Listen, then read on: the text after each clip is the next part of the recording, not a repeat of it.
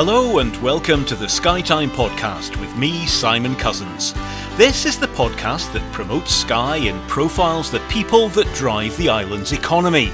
It's also a celebration of Skye's vibrant history, culture and environment, and aims to gently persuade visitors to spend more time, get off the beaten track, and experience more of what our island has to offer.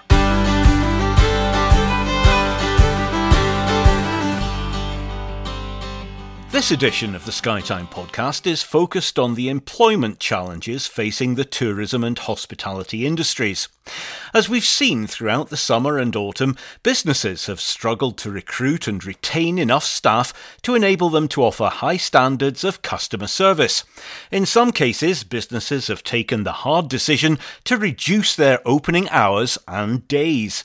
It's a complex problem that will require solutions from all sorts of quarters. My Skytime guest may be one small part of the solution. Nigel Patterson is the Business Development Manager at West Highland College. The college wants to work with Skye hospitality businesses to fill some of the employment gaps. Welcome to Skytime. Good afternoon, Simon. Thanks for inviting me on.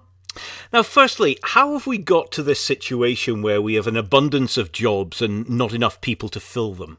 Well, I think there's a lot of contributing factors. The major one is the obvious one, that there is not the migrant workforce available to the hospitality industry that has been for the past couple of decades. And the other mitigating circumstance is that I think the sector, hospitality and tourism, is maybe not seen as something where you would embark on a career and simply have a job. So I think there's an opportunity in that statement. That's something we'll come back to, the education piece, if you like, about the value of hospitality as a career. But what about COVID? Do you think that that's put people off from working in the industry, being in close contact with people on a regular basis? Yeah, there's no question. If you look at the majority of vacancies in hospitality and tourism and retail, and it's no coincidence that because of COVID, people are less likely to want to engage. One other significant issue on Skye in particular, but it does affect other areas, is the housing issue. It's the case that people may want to come and take work on Skye, but they just can't find anywhere affordable to live. Do you think that's having a significant impact too? Absolutely. In terms of attracting skilled workforce into the West Highlands, the lack of available housing is a major factor. I know for the businesses I'm engaging with, on one occasion, one vacancy had to be advertised 3 times. But although they appointed in each occasion, the candidate withdrew because they couldn't find suitable accommodation. And so many employers now are taking the matter into their own hands and investing huge sums of money in providing accommodation themselves. Yeah, and it's a good model, but it's only a good model if you can afford to do that. Some of the businesses I'm talking to are trying to develop an offshore model, where staff would come in and work for 7 days in temporary accommodation and essentially go home for 7 days or 10 days. So similar to the fortnight on, fortnight off scenario that you associate with working in the North Sea. But presumably it needs some long-term thinking as well, and that governments and local authorities need to get involved in terms of the provision of a volume of affordable housing. I would go further than that, Simon. I think the government, local authority, the destination organisation, all the employer organisations, everybody needs to be around the table, because I think everybody's involved in that conversation. It's not just a standalone for one sector, it's cross-sectoral. So we need to have everybody around the table to make sure government and the correct agencies understand the magnitude of the issue. I'm sure we'll cover housing in much more detail in a future Skytime podcast, but let's talk specifically about your area of expertise from West Highland College and educating young people. And let's go back to a point you made right at the beginning, the attractiveness of hospitality as a career. Why do we get it so wrong in this country compared to the continent or America even?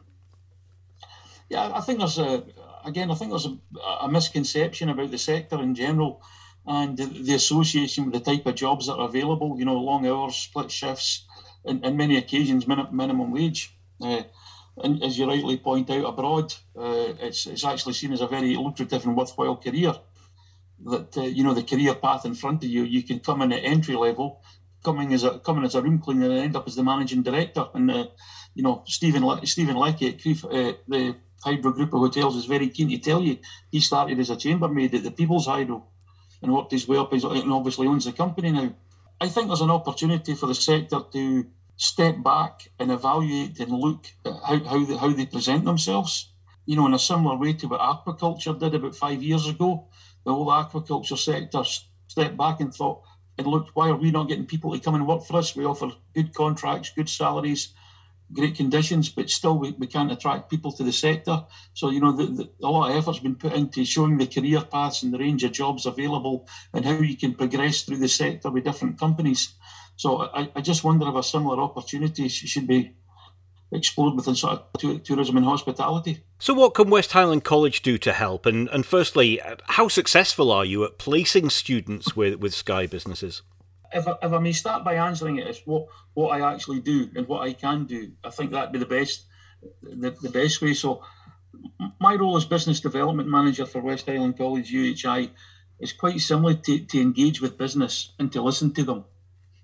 I'm not there to sell anything. We're not there to try and sell you and make you take courses from us. We just want to listen to you and look to assess what your needs are and look at what we deliver and how we deliver it. So, as you talked about solutions there, so there's short, medium and long-term options. A good example would be the aquaculture sector with the feed plant at Kyle. We knew that there was a certain skill set that we needed. So 3 years ago, we invested in training to make sure that we could meet the demands and upskill the people that would be applying for the jobs in that area. So what I'm currently doing is working with Sky Connect, with the project manager, Alistair Danter, Stuart McPherson from Highlands and Islands and Enterprise, and we're actually doing a series of meetings with local businesses, structured meetings, and I'm basically going to be going and saying, like, what is it you need? What do you think you need? And how can we help? Because I think there'll be a lot of common themes there, because that's what's came across quite strongly. So that will allow us to shape, the future curriculum delivery, our current vocational delivery in terms of work-based learning, the type of modern apprenticeships and SVQs, and also our sort of commercial short courses.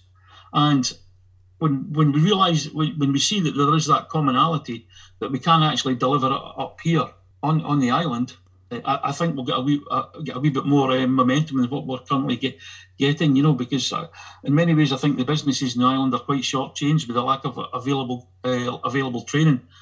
There's always seems to be a premium has to be paid for getting it delivered here, and I think that's wrong, and I think the college can creatively help there. So what level of engagement have you had from businesses, and how much of a gap do you think there is between what they want in terms of the training and qualifications of people they take on and what you're able to offer at the moment?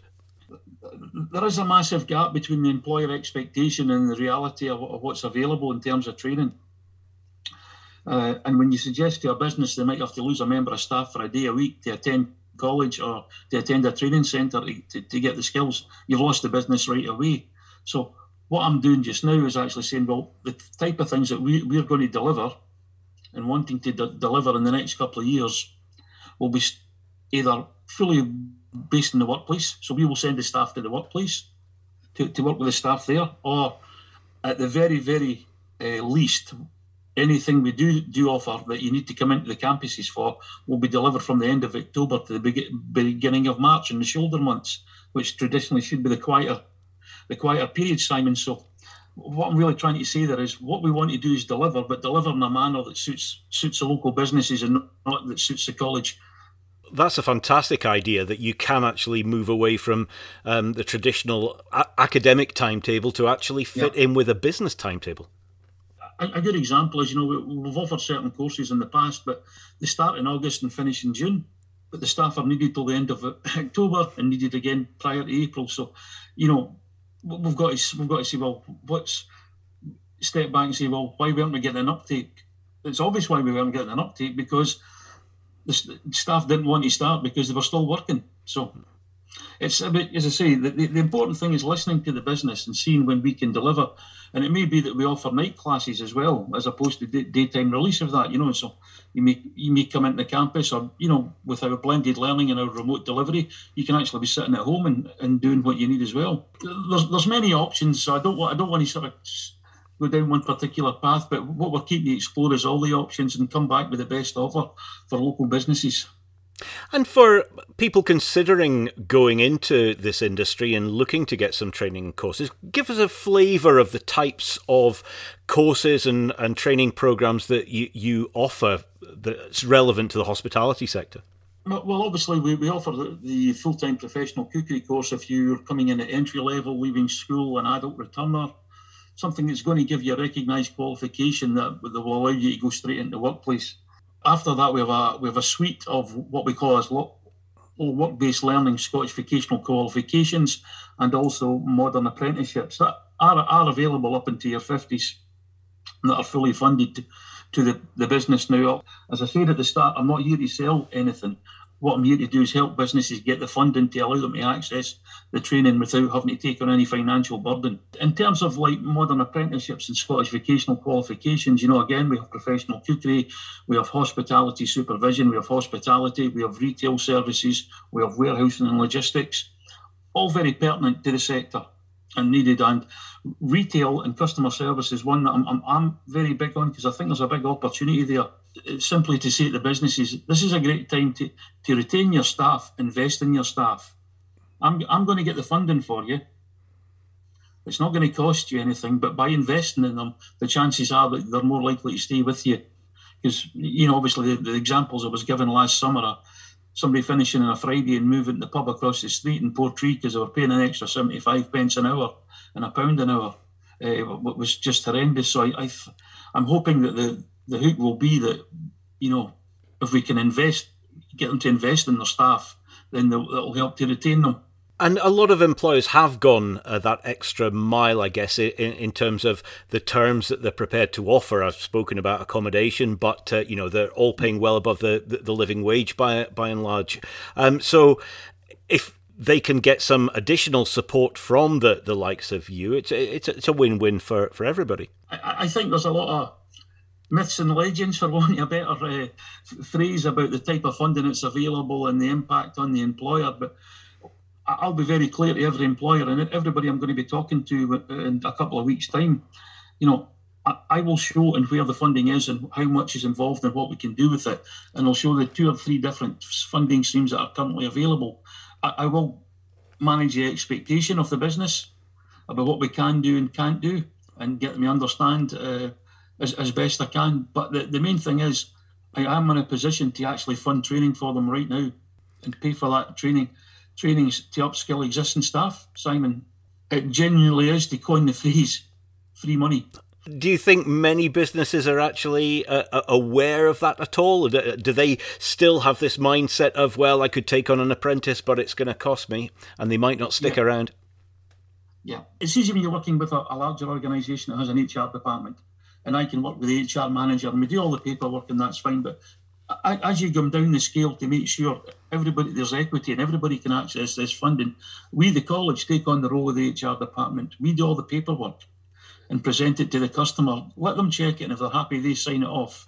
I do all the legwork, for wanting a better word, because there's no point of going to a busy guest house that's wanting to train their staff and say, please fill out these 15 pages in an application to get this funding, because I'd be waiting this time next year. So I'm quite happy to do all that legwork, and the businesses are hearing this from me, and it helps build up a wee bit of trust between the college and the business that we are there to support them. I guess one of the difficulties there, though, would be that different businesses are looking for different personalities to fill that, especially front of house hospitality role. Is that something where you've got to invest an awful lot of time getting to understand the business model first? Yeah, absolutely. I've got to get to know the business. It's not just me coming in, we do the forms and walk away. What I'm looking to do is to develop a relationship between myself, the business, and the college for the years to come, so as that whenever that business needs something, the first place they think about will be coming to West Highland College. And If the college doesn't offer that training and can't offer that training or support, you can be assured, and that business will be assured, that we will signpost to somebody or an organisation that can. Again, we're doing that. We want to do that legwork for the business. Take on that. Take away that onerous task of trying to find something. Example. I'm trying to think of one hospitality related, but I've an easy one because I've just done it, and it's abrasive wheel training. A small garage on the mainland, very close to Skye, is needing abrasive wheel training and can't get it locally. So by chance, they were given my number, and I was, yeah, no problem.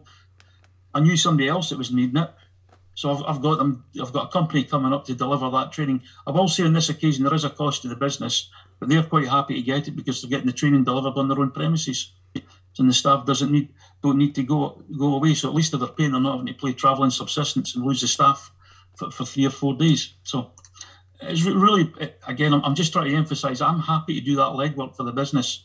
And, I've got an admin team behind me that support me. So if 100 businesses looked for something, I wouldn't be spending all day on the phone taking notes. What's vital is not the now and the short term. It's that long-term commitment the college has to the island. And that we need the business community to see that we're here for the whole community. The college is here to support its community.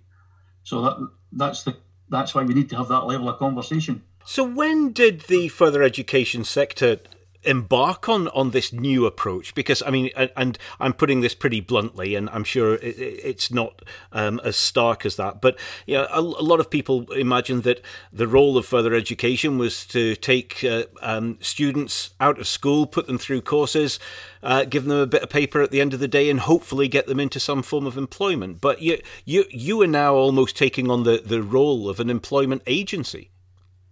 Yeah, well, in a sense, you could call it an employment agency. I still prefer the HR side of things because you're doing that piece of it. But of course, we have full-time courses, and what we're looking to do is to build that skilled workforce of the future. So there will always be the full-time, the individuals that are adults want to come back in or retrain, or young people leaving school. Whatever the background, we will still offer those full-time courses. But I think in the next decade or so, I think those courses will change and they'll be more and more associated with the workplace. I think the connectivity will begin to grow. If you look at Scottish Government's own plans and you look at their initiatives, everything's being centred about tailoring education and employability a lot closer and working with the business sector. So any businesses listening to this and thinking, wow, I didn't realise that service was out there and that funding might be available, how do they get in touch with you so that Nigel comes knocking on their business door? Well, as I said, Simon, I'm up knocking on a lot of doors in 2 weeks' time. I think we've got around about 30 meetings booked. But that's really to try and spread the word simultaneously as fast as we can.